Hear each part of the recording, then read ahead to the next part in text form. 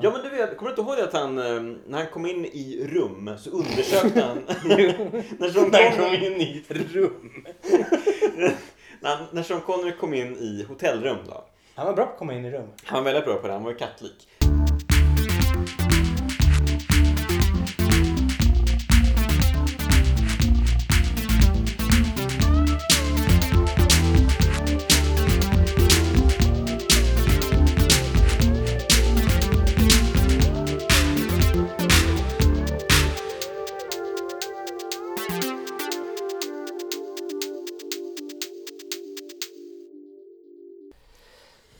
Poddhard. En sällsam gäst gör den dyker upp igen. Beep. Du gillar att säga det varje två veckors... Ja, men vadå? Det är ju skuldkänslorna som väller ur mig. Ja, okej. Att jag inte kan leverera. För det är ju på mig allt beror. Ja, möjligtvis. Jag är en skugga av, i verkligheten. Av din forne poddvärld. Den har väl alltid varit lite hit och dit. Nu äntrar vi Filmvetarens domäner. Din hemvist. Med lite fin fransk. Och jag heter då Jonas Högberg. Och det här är Anders Hultqvist. Just det. Den fula filmens ansikte. Den lilla stackaren som dels representerar den fula filmen och dels drar ner Poddhard i utgivningsåtervändsgränden.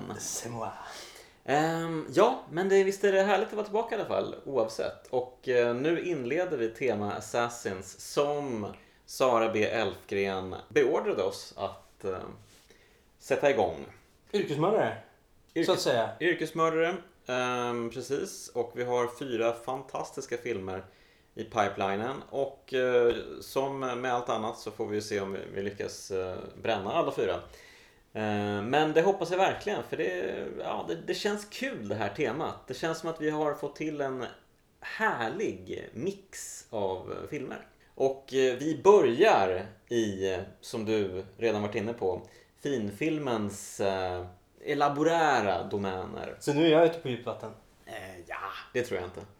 Jag tror att du kan mer än du vill påskina, min unge vän. Men idag så är det alltså Les Samurai som vi ska exekutera. Yrkesmördaren som visste för mycket på svenska. Nej, det tror jag inte. Jag tänkte att det skulle kunna gå att skämta där, regisserad av Pierre Mel Brooksville. Pierre Mel Brooksville. Så skulle det varit Det våras för yrkesmördaren såklart också. Ja. Ja, det här skämtet drog du för långt och inte heller tillräckligt bra. Men jag har ju inte varit så bra på skämt. Du vet inte hur en slipsten ska dras. Nej, men jag kommer ihåg när vi var James Bond-podd. Då började jag ju på lågt. Och sen tog jag mig lite uppåt. Och så nu är jag tillbaks på utgångsnivå. Du brukade fyra av ett skämt per podd ungefär. Ja. Så nu har jag gjort mitt för den här gången. Ja, men vad skönt. Då kan vi Då kan vi go back to basic diskutera filmen. Men det här är ju en film som det här är antagligen en av filmhistoriens en av de filmer som många har velat göra pastischer på eller göra filmer som är homager till den här filmen. Ja, inspirerad också. Det här är ju en sällsam och väldigt speciell film.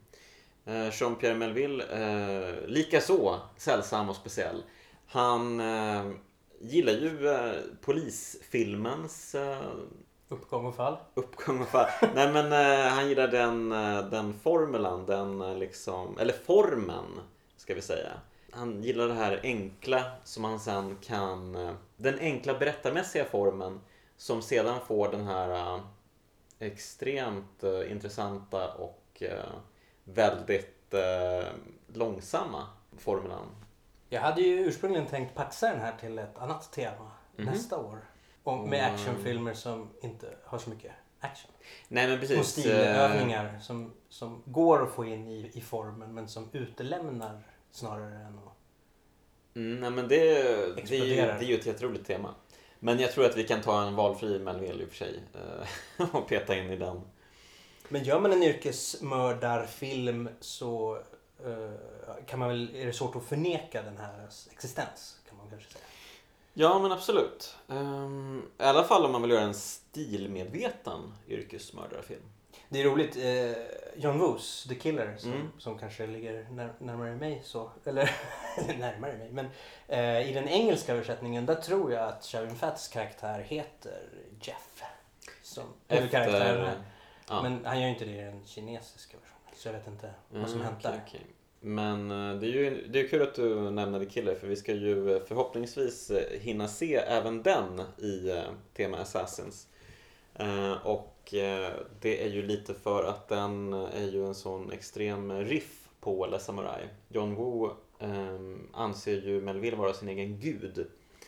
Och ändå är de ju så diametralt olika. Ja, alltså, alltså deras stilar är ju som... jag vet inte vad man ska beskriva det som. Svart och vitt, som yin och yang liksom. Det går liksom inte att applicera den ena på den andra. Men ändå så finns det såklart likheter. Och John Woo säger ju själv att han är extremt inspirerad av Melville. För Johnny To är ju också extremt inspirerad. Och han kanske, där kanske man ser dragen mer. Eller i alla fall försöken att ibland framstå som lite stramare. Jo, men han har ju verkligen ärvt samma typ av återhållsamhet som Melville. Men det är ju ändå kul att påvisa kontrasterna mellan Les Samurai och The Killer. Och det hoppas jag att vi kommer få göra. Men jag vet inte, vi kanske ska ta och kasta oss in i filmen. Det var länge sedan jag såg den här, så det här ska bli riktigt kul, känner jag. Hoppas att den är precis lika fantastiskt bra som jag minns den som.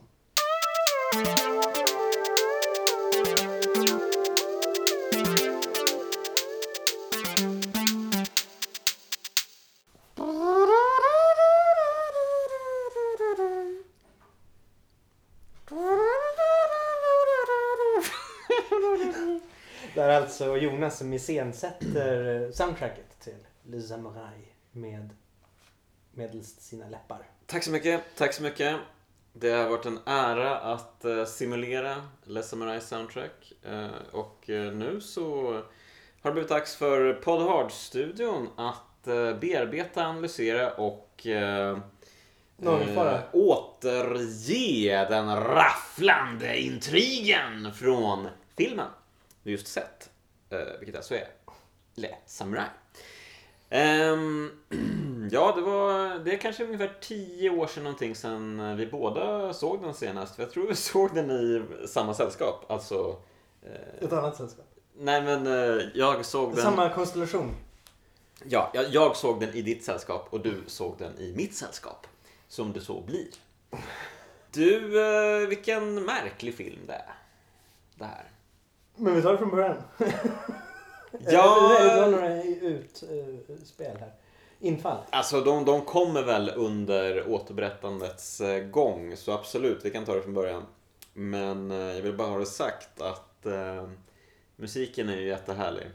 Jag tycker att de använder den lite som Leona använder sin musik. Lite för att punktera och kontrastera bilderna och intrigen.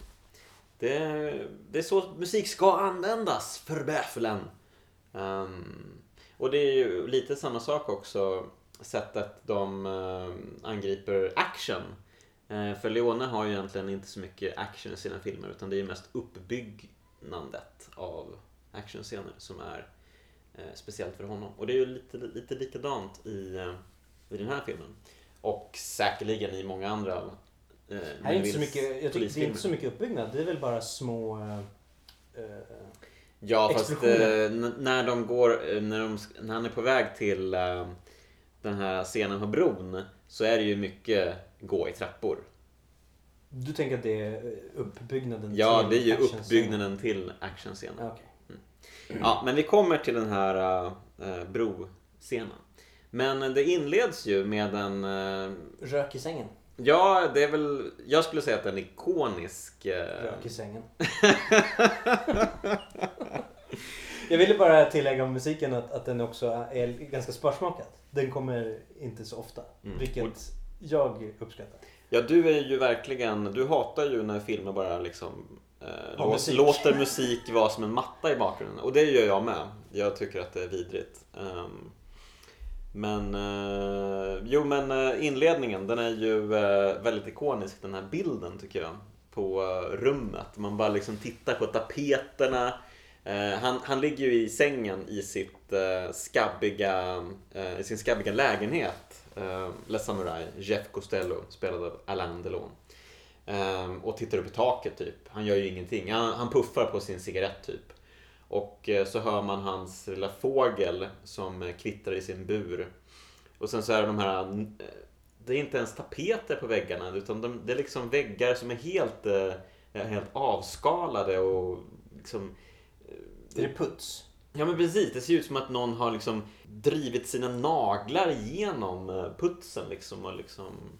Han har badkaret i kokvrån också. Ja, alltså det är en jättemärklig lägenhet han har. För han har ju badkar och dusch bredvid liksom kokvrån, precis. Men nu kliver han upp och snofsar till hatten i spegeln och beger sig ut på stan. Verkligen. Och ingen gör den där liksom han liksom hur ska man han smeker hattbrättet på ett väldigt speciellt sätt. Han för handen distinkt över hattbrättet, skulle jag säga. Just det. Med eftertryck. Ja, alltså det ser ut som att han nu ska jag verkligen sätta den här hatten på liksom pricken över i-et. Men egentligen det är nästan så att det är knappt märkbart att han rör vid brättet ens. Det är så minimalistiskt. Härligt! Just hur han tar sig för hattbrättet. Ja, faktiskt. Ja, härligt är det. Musiken håller på lite här också. Och myser, mums. Ja, han går ut och provar ett 100-tal bilnycklar i ett fordon. Han har en jättestor nyckelknippa med alla nycklar. Alltså alla nycklar till alla lås i hela Paris typ. Fast han har tur. Han får fjong på den här bilen på tredje nyckeln, tror jag. Skarpt. Ett skarpt läge. Skarpt jobbat. Precis. Han är en biltjuv vid detta tillfälle alltså. Senare ska han komma att begå ett än mer komprometterande brott. Men den här nyckelknippan, det är ju en Chaplin-hänvisning. För vi kommer få se den här nyckelknippan upprepade gånger i filmen. Och det är liksom en sån här grej som Melville ville ge Chaplin cred för. Det här att man bankar in ett visst föremål eller en viss händelse hos tittarna så att de blir uppmärksamma på det.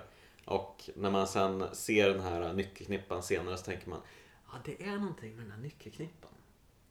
Fattar du vad det var som är grej med nyckelknippan? Att det var en hänvisning till att Chaplin skapade den filmkonventionen. Nej. Hur skulle jag någonsin kunna göra det? Nej, men... Jag kan inte Chaplin så bra. Han kanske också använder massa nyckelknippor. Om det liksom... Ja, men jag vet inte. För det är väl vanligt i film att man använder saker 3 gånger. Ja, men absolut. Driva hem dem. Så är det ju, absolut. Jag visste inte att det var Chaplin som... Men jag fattade inte riktigt vad som var grejen med nyckelknippan ens. Men han måste... Eller vadå? Hur ska han starta bilen? Jo, men poliserna har ju också en sån här jättestor nyckelknippa. Ja, de ska ju bryta sig in hos honom. Ja, har alla de här biffiga knipporna med liksom nycklar till alla stadens lås. Ja. Det är som sopgubbarna, va? Den här sopgubbstrejken. Jaha. De vill ju inte lämna ifrån sig nycklar. De hade en massa nycklar. Ja, okej. De hade tittat på den här filmen. Eller på Charlie Chaplin. Kanske ligger närmare. I alla fall, han åker iväg till slut. Till slut så kommer han iväg. Ja, och till slut så tar vi oss vidare. Ur det här långsamma resonemanget. Ja, men nu åker han till sin kontakt. Den här, någon som sätter upp hans jobb. Han byter plåtar på bilen. Det är någon mekaniker, verkar det vara. Han får en pistol. Ja, och sättet han får pistolen är väldigt speciellt på. De står och tittar på varandra en stund. de står in till väggen. Och mekanikern står in till en stor sån här byrålåda. Och så öppnar han översta lådan. Det är alltid översta lådan, det kommer vi att komma till. Och så tar han ut en pistol. Och sen så han verkligen trycker den i handen på Jeff Costello. Som att han liksom får ta emot den med emfas. Alltså hans egen hand dras ju bakåt av kraften från en mekanikerns hand. Och det känns lite som att mekanikern bara: din jävla idiot, hur fan nu ska du iväg och mörda igen, ditt jävla svin. Ta den här puffran då, va? Om du ska vara så himla tuff och ball, va? Gå och få dig själv mördad. Det är en film fylld av gester, skulle man kunna säga så. Onekligen. Och här är en gest. En gest som heter duga. Ja, nu tar han en lov förbi hos Jane Lagrange. Ja, och det fattar man ju inte i filmen. Men det ska vara Jeff Costellos syster. Det är underförstått. Jag vet inte, Melville säger det i alla fall. Men det förstår inte jag. Men det är väl många saker som är underförstådda i den här filmen. Och då är det above our ja, det är ju inte lätt för oss som knappt hänger med ens när det står liksom skyltar utanför flygplatser. Tack och lov, i Bondfilmer. Här får vi ju tydliga dag- och tidsangivelser ständigt. Av någon oklar anledning. Ja, det är viktigt. Nu är det måndag. Nu är det tisdag. Det är det tydligaste i filmen, kan man säga. Ja, verkligen. Så vi får ju hänga upp oss på det, antar jag. Fast jag undrade ju varför. Kommer du ihåg vad det var var för dag när det började? Jag tror att det var lördag. Lördag, ja. Och sen är ju mycket fokus på söndag och sen blir det måndag. Men han är hemma hos... Och måndag är ju en skitdag här också. Då är det slut på det roliga. Jag tror att det är på måndagen. Eller? Ja, men det tror jag också. Så det är 3 dagar som förlöper. Ja. Det är en intensiv utredning här. Det kommer vara mycket polisutredning alltså. Verkligen. Men hemma hos systern Jane Lagrange så han gör upp om ett alibi med henne. Hon väntar besök av en Mr. Wiener. Wiener. Ja, en wiener. En wiener helt enkelt. Han är ju en wiener, får man säga. Ja, verkligen. 2:00 och då bestämmer han att men då är jag här till 1:15, säger vi. Det är mitt alibi här. Och sen så är tanken då att han åker vidare från henne till ett pokerbord. Som pågår. Ja. Som alltid har pågått. Och som kommer att pågå. Det är lite så det känns. När de blir bastade senare så berättar ju några att de har varit där sedan 7. Och då blev vi lite så här hänförda. Oh my god! Ja. De har verkligen kört hårt där inne. För Jeff dyker ju upp, säger han då, 2:15. Ja, och tillslaget sker väl kanske vid 4 eller någonting. Ja. Och då verkar inte de vara ens på sluttappen. Nej, det är ju knappt att de är på lyret ens. Utan de här är seriösa poker. Goddamn troopers, de här killarna. Hur som helst, här är då tanken att han ska dyka upp 2:00, säger de killarna kring pokerbordet. Och det är andra delen i hans alibi. För i själva verket så ber han ju sig till en nattklubb nu. Eller en jazzklubb. Där han ska mörda ägaren, tror jag det, till klubben. Och han valsar in och lyssnar på den förförande duktiga pianisten. Och sen så ber han sig in i korridorerna där och traskar in hos chefen, säger att han har kommit för att döda honom. Chefen plockar upp det är väldigt snyggt hur alla de här skjutscenerna, de är ju speciellt klippta och bilden är ju kompositionen är ju väldigt speciell, för att de visar ju sällan båda karaktärerna i ett och samma shot, utan de klipper runt det och får det att verka liksom lite surrealistiskt i de här stilarna. Speciellt här är de väl i samma dock. Är de det? Jag vill minnas att att man får se den här chefen då, för nattklubben. Han reagerar på att Jeff Costello säger att jag är här för att döda dig. Och då plockar han upp en pistol ur byrålådan. Och så blir han nedskjuten. Vi ser inte Jeff Costello skjuta honom, utan sen klipper vi då till honom när han står där med sin pistol. Och det ryker om den. Och sen så skjuter han igen. Han skjuter ju 3 skott på honom. Och då är det helbild. Och då blir det helbild, det håller jag med om. Det som är intressant, jag vill minnas säger det här, för senare på polisstationen så är det ju just det att vittnen minns olika. Ja, det kanske är en grej. Det kanske blir så här subliminalt även för oss tittare. Att jag tror det, för att i en scen mot slutet där sen är det ju ganska oklart ifall Jeff har en pistol eller inte. Ja. Fast han skjuter ju någon. Men, men det går att diskutera. Herregud. Ja, visst, så är det ju. Nej, men det är spännande. Man blir verkligen put under the spell av Le Samurai. Som liksom verkligen har öga för detaljer. Det är ju vissa bildutsnitt manipuleras. Man ser dem ju. Fast man vet ju inte om de är... Om de har ägt rum. Hur minns du det här egentligen? Jag har just sagt hur jag minns det. Ja. Hur minns du det här? Ja, men liknande. Ja. I alla fall. I silhuett var han exakt. Han har ju på sig vita handskar också när han utför sitt värv. Sitt nedriga värv. När han skjuter, när han mördar folk och så.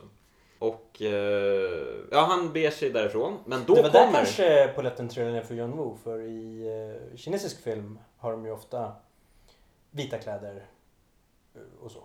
Mm. Så att det blir väldigt blodigt ofta, de här vita kläderna. Han får ju inte en droppe blod på sina handskar i och för sig. Nej, det får han ju inte. Men jag tänkte bara på färgvalet. I John Woos filmer får de mycket blod. Det var kanske det han tänkte, John Woo. Alltså den här filmen är bra. Men fan alltså, det är ju vita handskar. Inget blod på dem. Nej, det är fail alltså. Nej, men John Woo började ju som, tror jag, assistant director eller någonting hos Shang-Chi, en Shaw Brothers-regissör. Som ju ofta hade vita kläder. Eller ja, helst avklätt. Men om det var kläder så var de nog ljusa. För att det skulle bli väldigt blodigt. Okej. Ja. Men den här filmen. Den här filmen lämnar väldigt få avtryck. Spår på handskar. Och det är ju intressant. Lite senare så dumpar han ju handskarna och pistolen i floden. Ja, ungefär exakt nu faktiskt. Ja, men först så blir han ju... först så tar han ju sig ut ifrån jazzklubban. Och då är det ju flera som ser honom. Ja, han är inte diskret. Jazzpianisten, killen i baren, tjejen i receptionen bland annat. Och sen är det väl lite folk också som är där på besök. Det visar sig ju för sig att de är inanit. Ja, i alla fall killen i baren och till viss del jazzpianisten. Men när han då dumpar grejerna i floden, det är så roligt för att först så tar han av sig handskarna, knyter ihop dem, slänger iväg dem. Sen så plockar han fram pistolen och verkligen kramar handtaget till pistolen med sina nakna händer. Och jag vet inte hur fingeravtryck funkar och så. De kanske försvinner fullständigt i vatten. Men jag tycker att det var märkligt att göra på det sättet. Varför inte slänga pistolen först och sen ta av sig handskarna? Det är många av de här grejerna som känns... det kanske är medvetet det där. Det kanske är ytterligare en sån här fuck-up av Melville. Eller en... för att få oss att bli fucked up. Alla de här små detaljerna som kan göra en galen och som... Ja, man kan ju inte göra det fucked up. Kanske möjligen något överdrivet detta. Sen åker han och parkerar bilen också. Nu introduceras ju väl för inspektör, eller polisen. Le Commissaire. Le Commissaire. Hade han ett namn? Jag tror han är bildad i alla fall på IMDb som Le Commissaire. Okej, han har inget namn. Okej. Han vill alltså plocka in 20 misstänkta från varje distrikt. Alltså uppemot 400 personer. Och han säger att det är ingenting att plocka in 400 personer. Men deras otroligt omständiga förhörsmetoder måste ju... Alltså att förhöra 400 personer på det här sättet. Ja, från polishuset i sig är ju en sällsam bäst, får jag säga. Det är jättebisarrt uppbyggt. Det känns lite som man är inne i något sorts science fiction laboratorium nästan. Jag vet inte, men sättet de sitter uppe på någon sorts podium, precis. Och har högtalare som de ropar i. Och den här långa kön med alla misstänkta som går liksom långt ut ur rummet är jättestort. Men det ser ut som en aula typ, en auditorium typ. Men hela den här kön fortsätter ut och liksom runt hörnet och det känns som att det känns ju som att kön bara fortsätter och går liksom runt kvarteret liksom. Ja, det ska väl vara 400 pers. Ja. Gissningsvis. De har fått signalementet en ung man. Därför tycker jag det är så roligt att när de har tagit in Jeff så står han bredvid här när de står framme en gubbe, en kvinna och en Peter Sellers lookalike. Men kvinnan visar sig vara där i sällskap med den här mannen. Men Peter Sellers lookaliken, han har ju burit vapen då och de frågar varför och han vill inte säga någonting. Han säger PA! Varför bär du pistol? PA! Ja, väldigt så här smooth. Han borde ju vara huvudmisstänkt. Ja, men snabbt så blir istället Jeff Costello huvudmisstänkt för att han har varit dum nog att dels ha på sig samma kläder som är väldigt så här inconspicuous, den här trenchcoaten och den fina hatten med brättet. Och också det faktum att han verkligen gått runt och tittat på alla vittnen inne på jazzklubben liksom.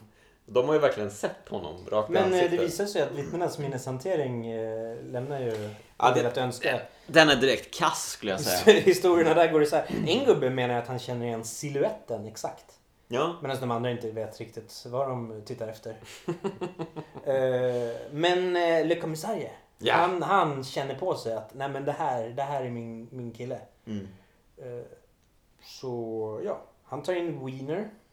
Han tar in Rubb och Stubb. Han tar in Jane Lagrange är där också. Och hans alibi ska stötas och blötas här av poliserna. Och Le Commissaire går mellan rum, hektiskt, maniskt. Passerar han fram och tillbaka, in och ut genom rum och pratar med folk och säger du, följ med mig, nu går vi dit. Och så försöker han liksom spela ut vittnena mot Jeff Costello och sådär. Det visar sig att Wiener har sett någon i trapphuset så poliskommissarien radar upp ett helt rum fullt med män i hatt och trenchcoat men byter lite hatt och kläder på dem så att Jeff inte har på sig sina egna. Nej. Det visar sig att den här Wiener kan peka ut hatten, trenchcoaten och ansiktet fast på olika personer då. Han är ganska grym. För att Jeff, efter att han utfört mordet så åkte han ju tillbaka till Jane Lagrange lägenhetskomplex. Och så gick han ut därifrån när Wiener kom dit för att möta henne. Och sen... Är det just för att hatten och trenchcoaten är på ett annat huvud och en annan kropp som han känner igen ansiktet? Att just den här spridningen gör att han kan identifiera alla separata element för att det blir lättare så. Om allt är på en och samma, då det verkar ju vara omöjligt att... Ja, det är ju för det är ju det som har fällt de andra vittnena. Ja, precis. Det blir obegripligt liksom. När man får det kompletta paketet... Då stämmer det för bra liksom. Ja, och det är ju roligt för de pekar ju på hans alibi, det här att det är 2 delar. De tycker att det är för vattentätt. Det stämmer för bra. Så det är många saker med Jeff Costello som är för perfekta.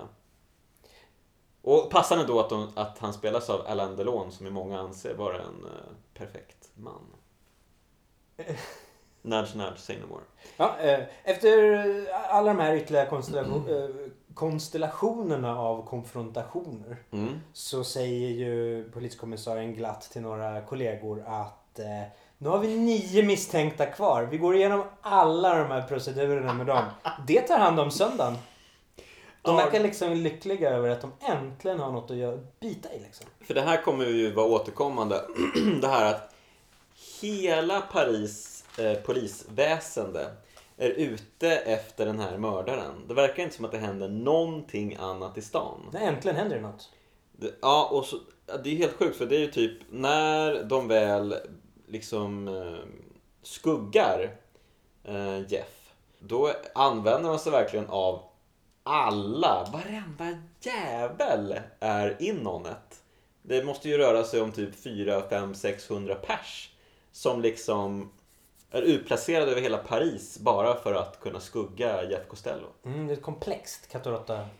För det här påtalade jag flera gånger under filmens lopp, det här att det känns lite som att det är ett barnprogram nästan det här. Att det är liksom tjuv- och polisjakt enligt så som barn uppfattar det liksom. Ja, jag förstår vad du menar. Jag älskar sådana där tjuv- och polis men så här enkla. Just Johnny To, en regissör som jag tycker ganska mycket om. Han har ju ganska många sådana där barnsliga tjuv- och polisfilmer. Jo, men där allting liksom bara åsidosätts för den här tjuven och polisen. Ja, som ska lite lek. Och det är ju bizarrt och jättekonstigt. Men det blir på något sätt förhöjt och alltså kittlande. Det är ju en väldigt så här renodling av genre, måste jag säga. Det är väl därför någonstans man kan överhuvudtaget definiera det här som en actionfilm.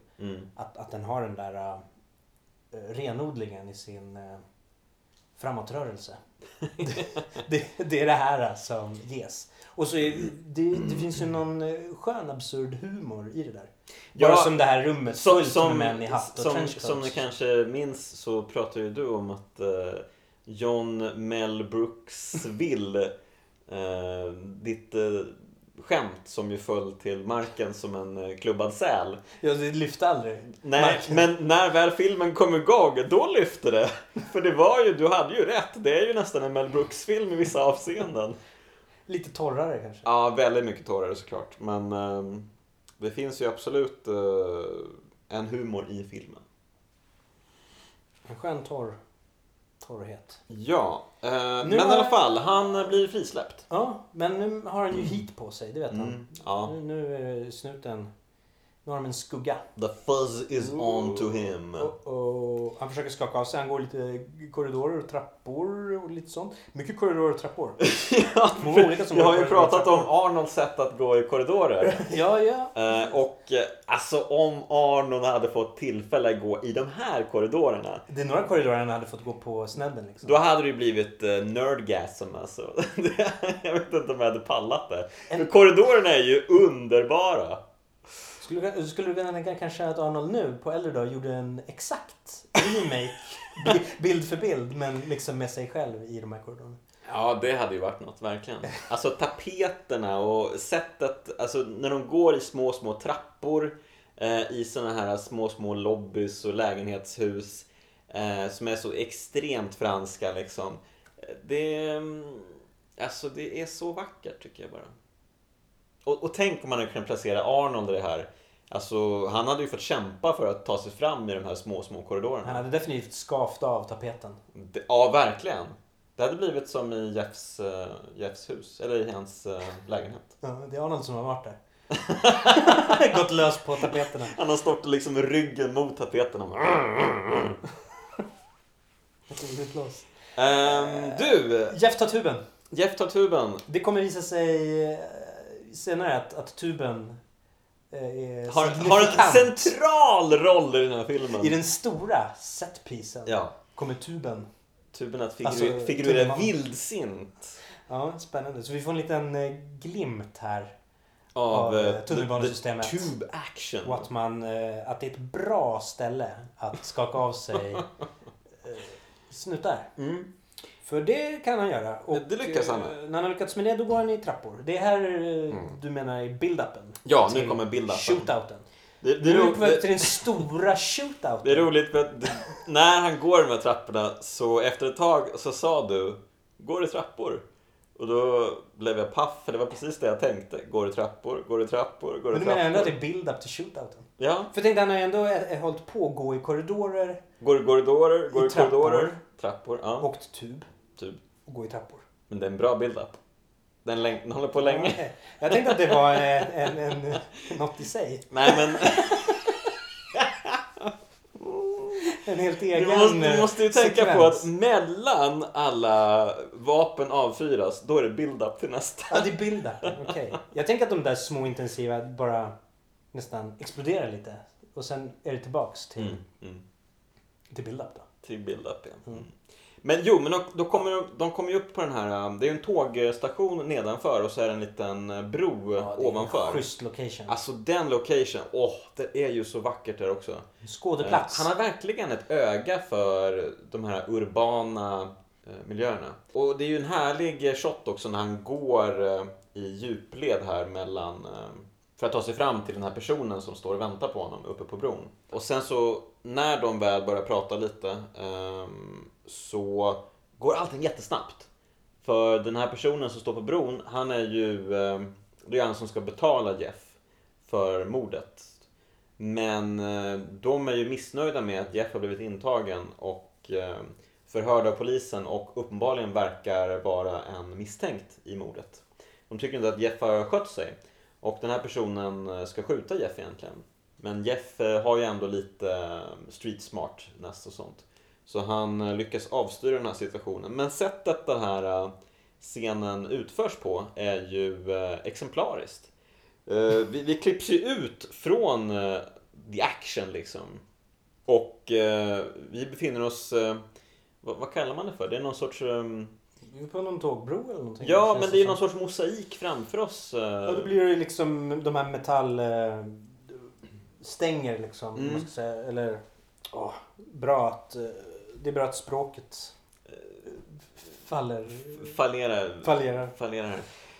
Ja, det är hur som helst. Balkar och skit. Det balkar och skit precis framför kameran. Och så ser man bakom, lite längre bort då, bron. Och där så börjar de tampas lite med varandra. Ett skott går av.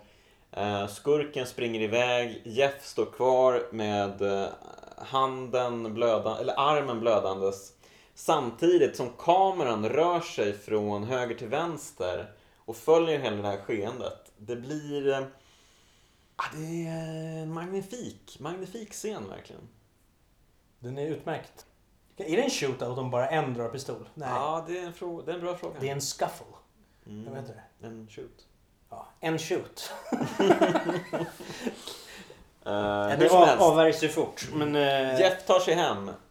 Bandagerar sig dåligt. Ja, det har du uttryckt. Han, jag vet inte, det verkar ju som att kulan bara har rispat hans arm. För att blodet, det verkar ju inte som att den har gått rakt igenom i alla fall.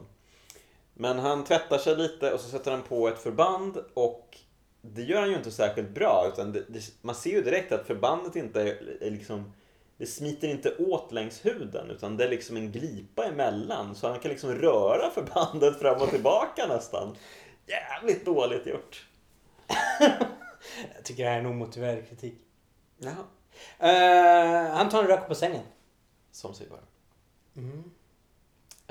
Nu klipper vi till skurkarnas möte. Det här gänget som skurkarna satt upp dealen och som nu visar sig att de vill göra sig av med Jeff Costello. Eller ja, det har vi ju sett bevis på. Men nu pratar de om att de måste göra det och de ska iaktta Jeff och så ska de göra sig av med honom. Och sen är det klipp till poliserna som har ett stort möte. Och de kommer fram till att Jeff Costello, han kan inte vara helt normal. Så det måste vara han. Ja. Jeff donar på hemma.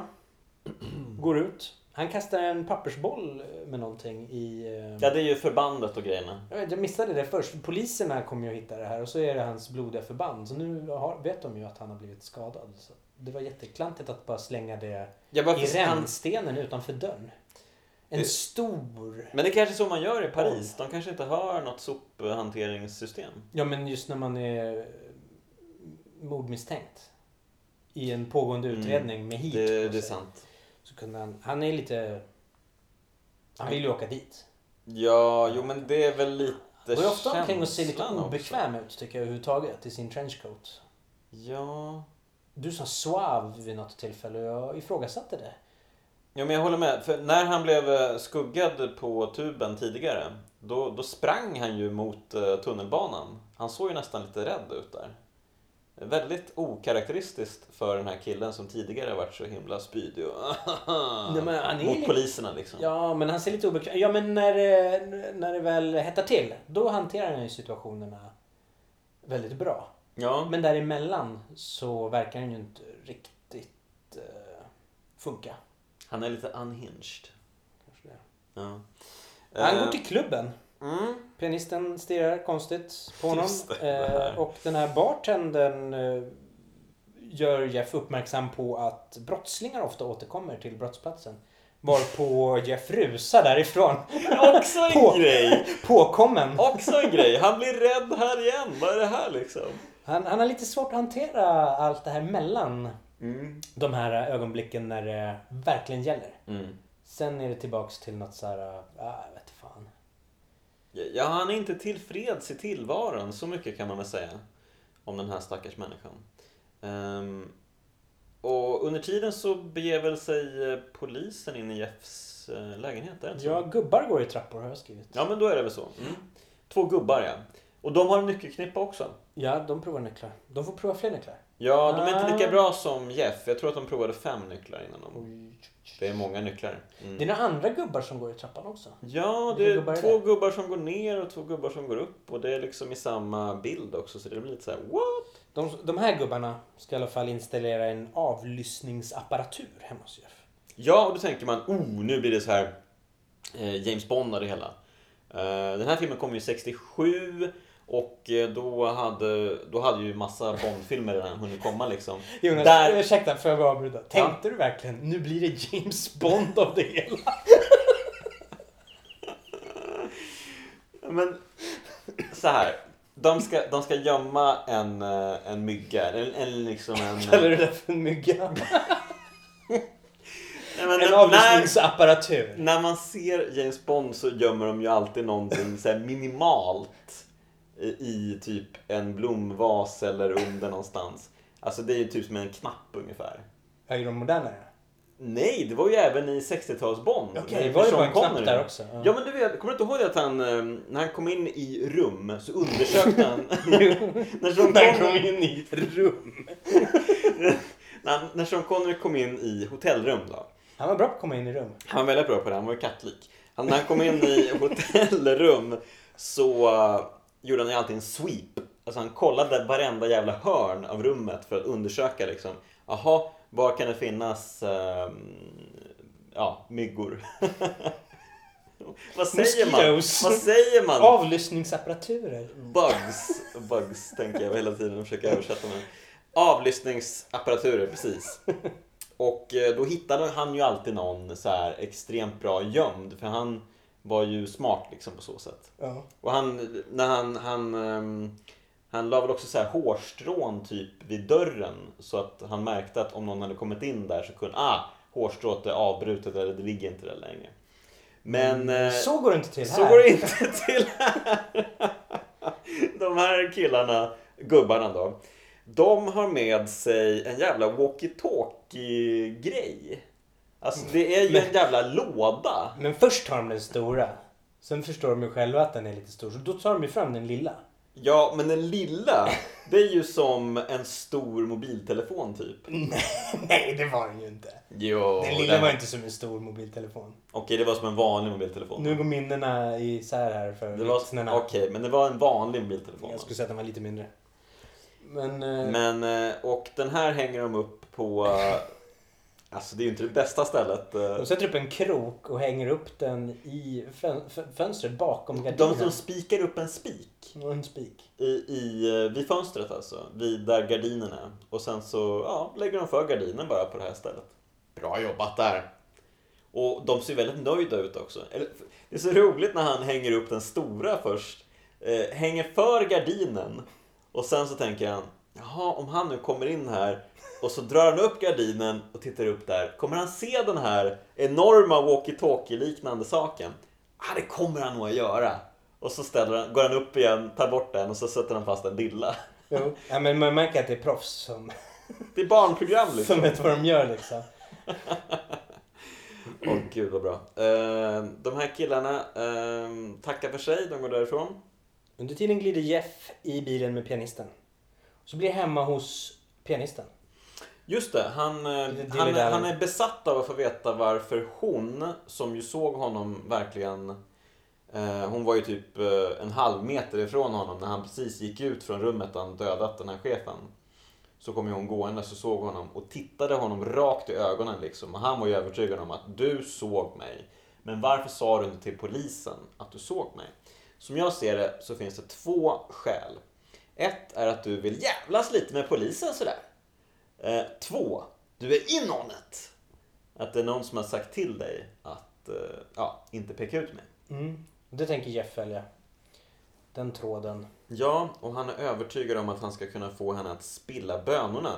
Då säger hon bara, nej men kom tillbaka om 2 timmar eller något. Eller 6:00 tror jag det var. Och då vänder han på klacken och drar direkt.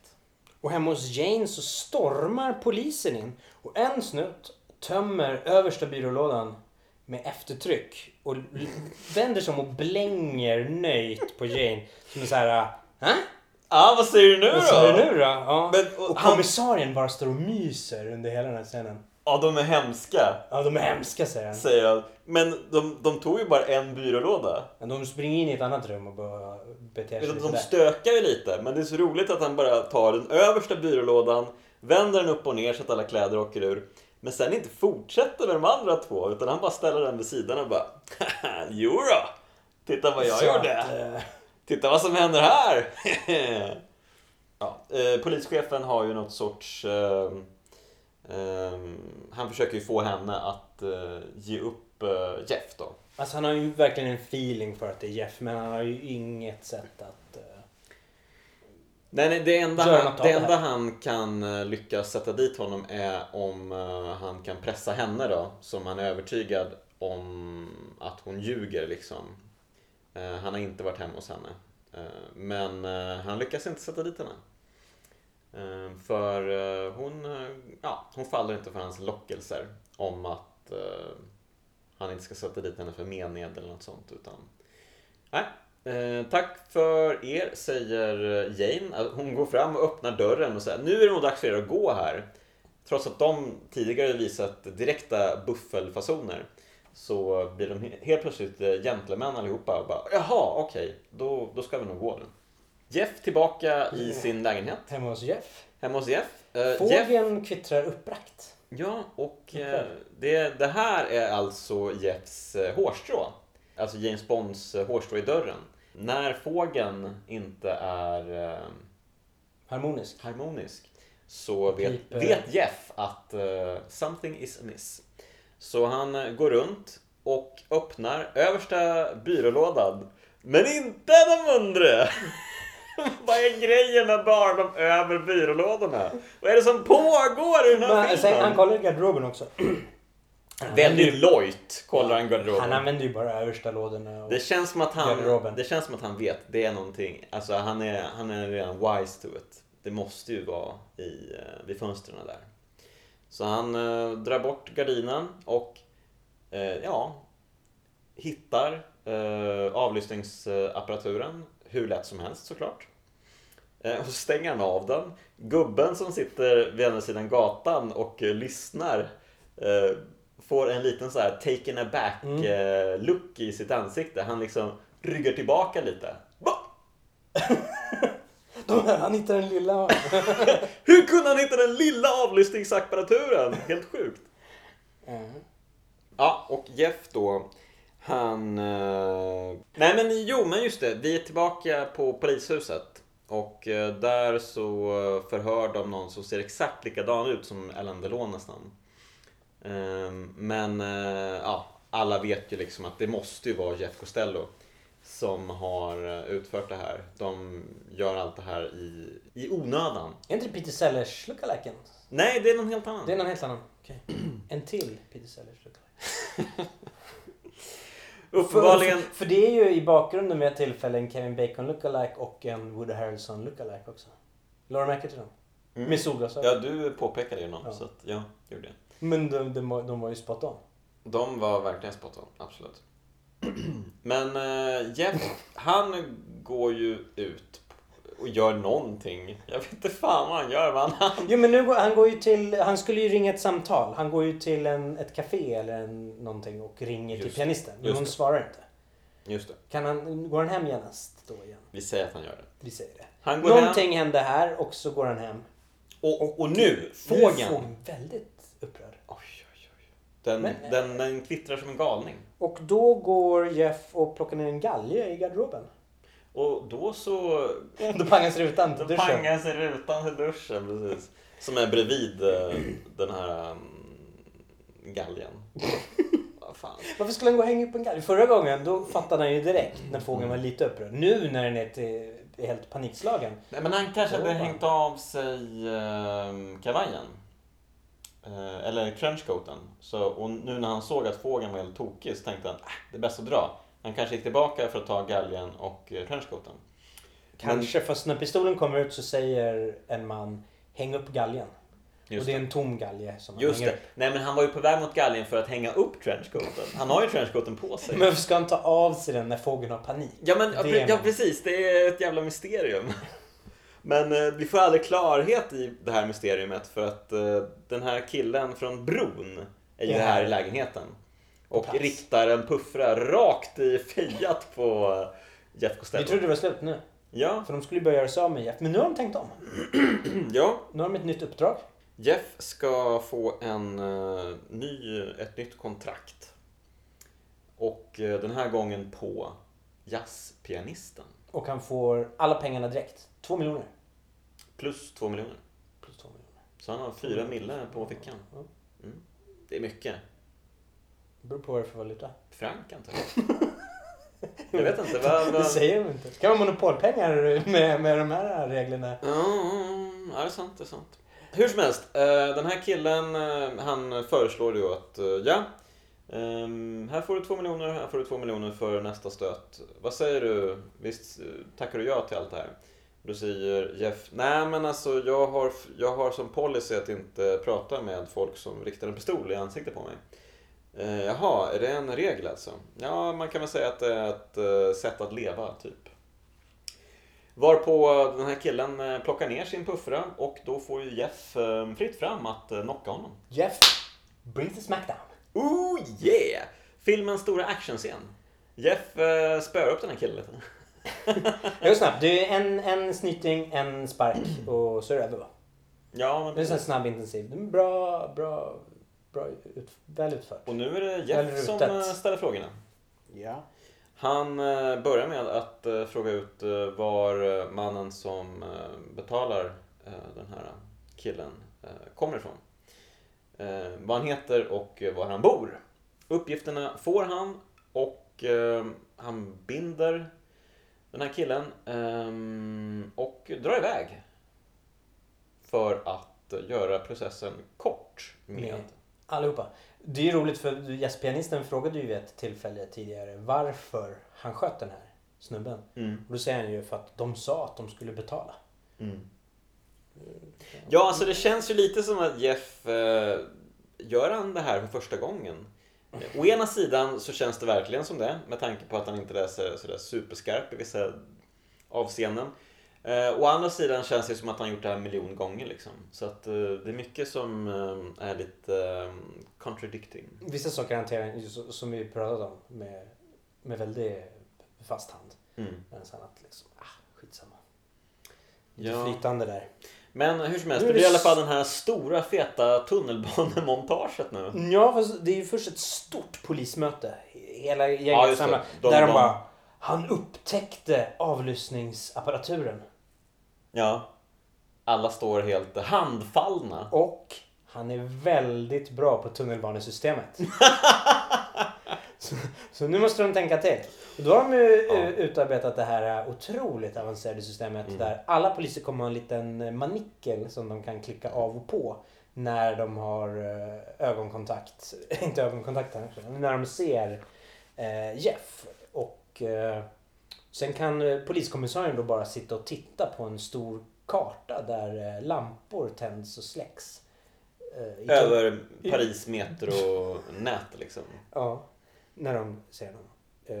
Och det är vad som händer nu.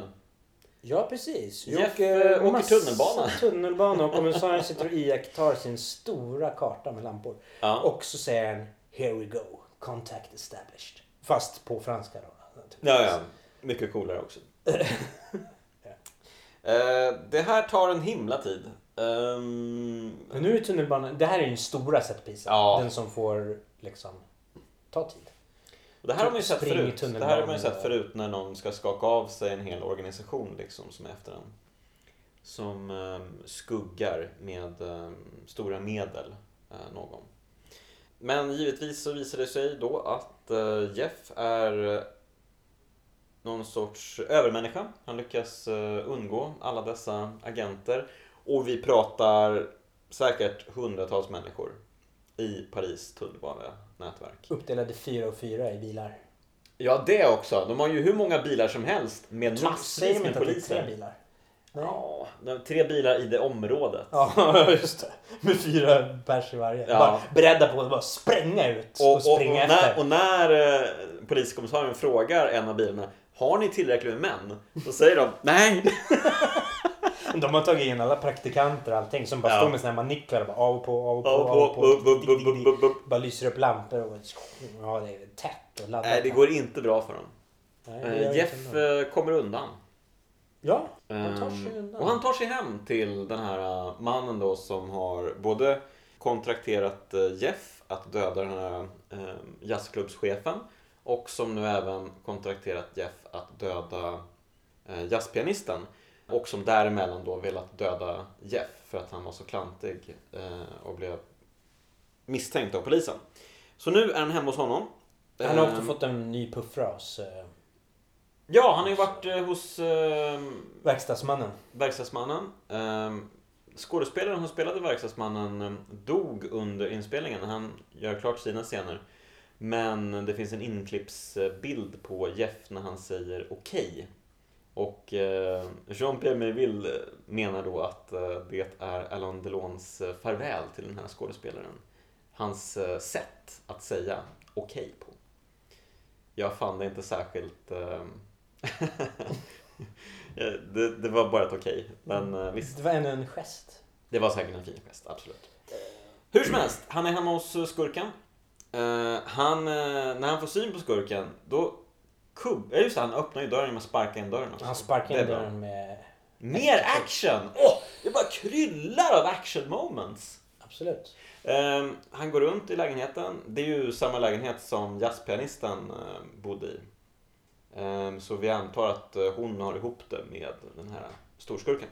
Ja, och den här killen då, han tittar ju ut i en korridor när Jeff kommer tillbaka in genom en dörr. Och Jeff springer, han kubbar, han är bra på att kubba den här killen.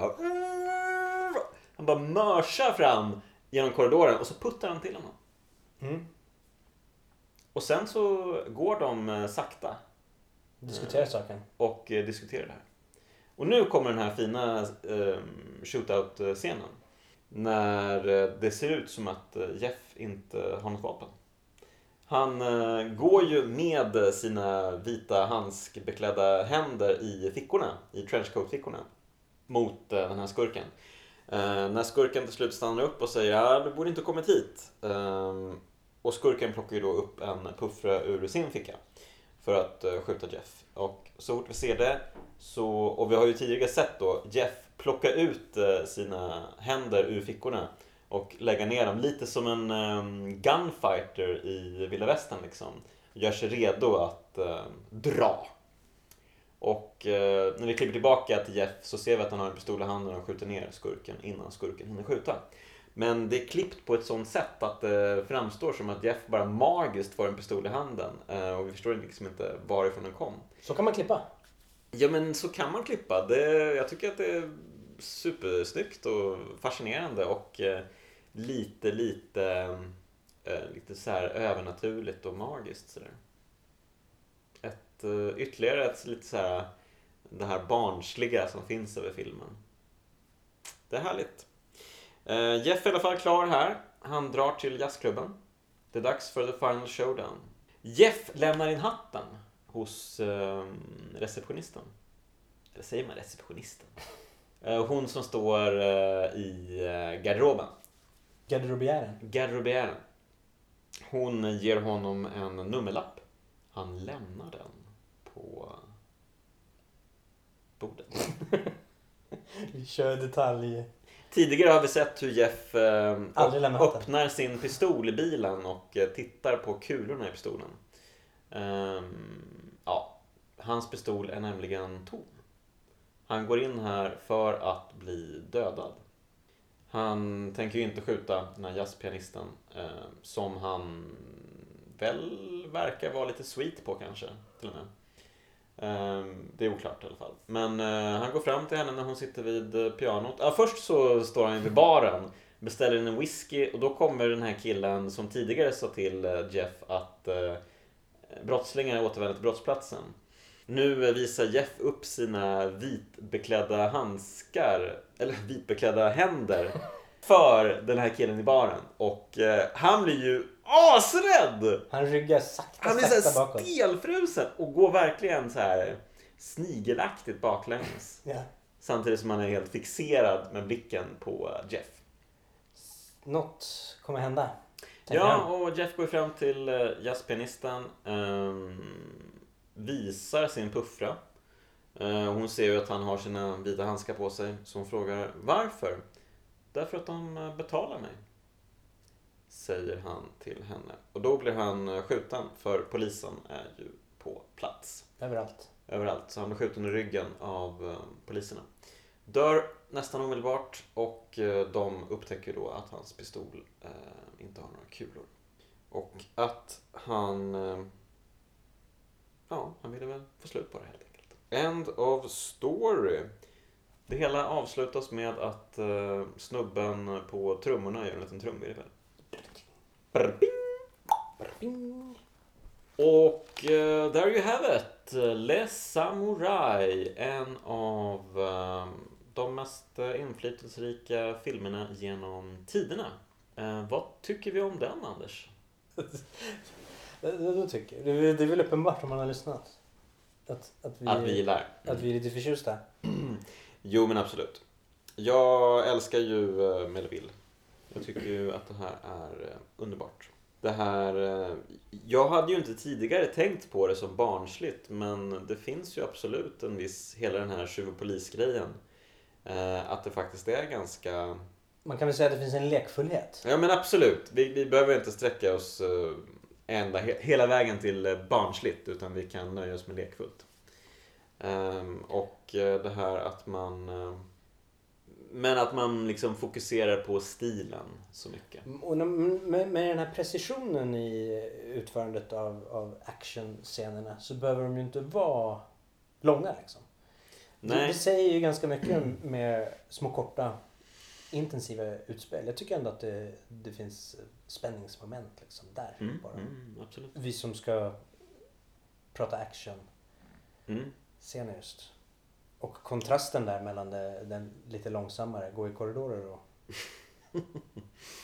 Jo, nej men alltså det är ju, jag skulle ju inte säga att det är en spännande film. Jag skulle ju inte gå så långt. Jag skulle säga att det är en hänförande film däremot. Men ja, det kanske inte är den bästa actionfilmen jag sett direkt. Men just actionmomenten är ju speciella och häftiga ändå. Det bör väl tillstyrkas. Ja, vilket sätt att öppna tema Assassins på. Men jävla smäll. Eller inte en smäll, en trumvirvel. Men alltid något. Vi kommer fortsätta med härliga grejer. Yrkesmördarmässigt. Ja, vi får se vad nästa film blir och hur många filmer vi hinner i temat. Men, nästa måste vi hinna. Ja, men jag tänkte kika på Branded to Kill, Seijun Suzuki. Som kom samma år som den här, 1967. Så vi rör oss inte så långt bort.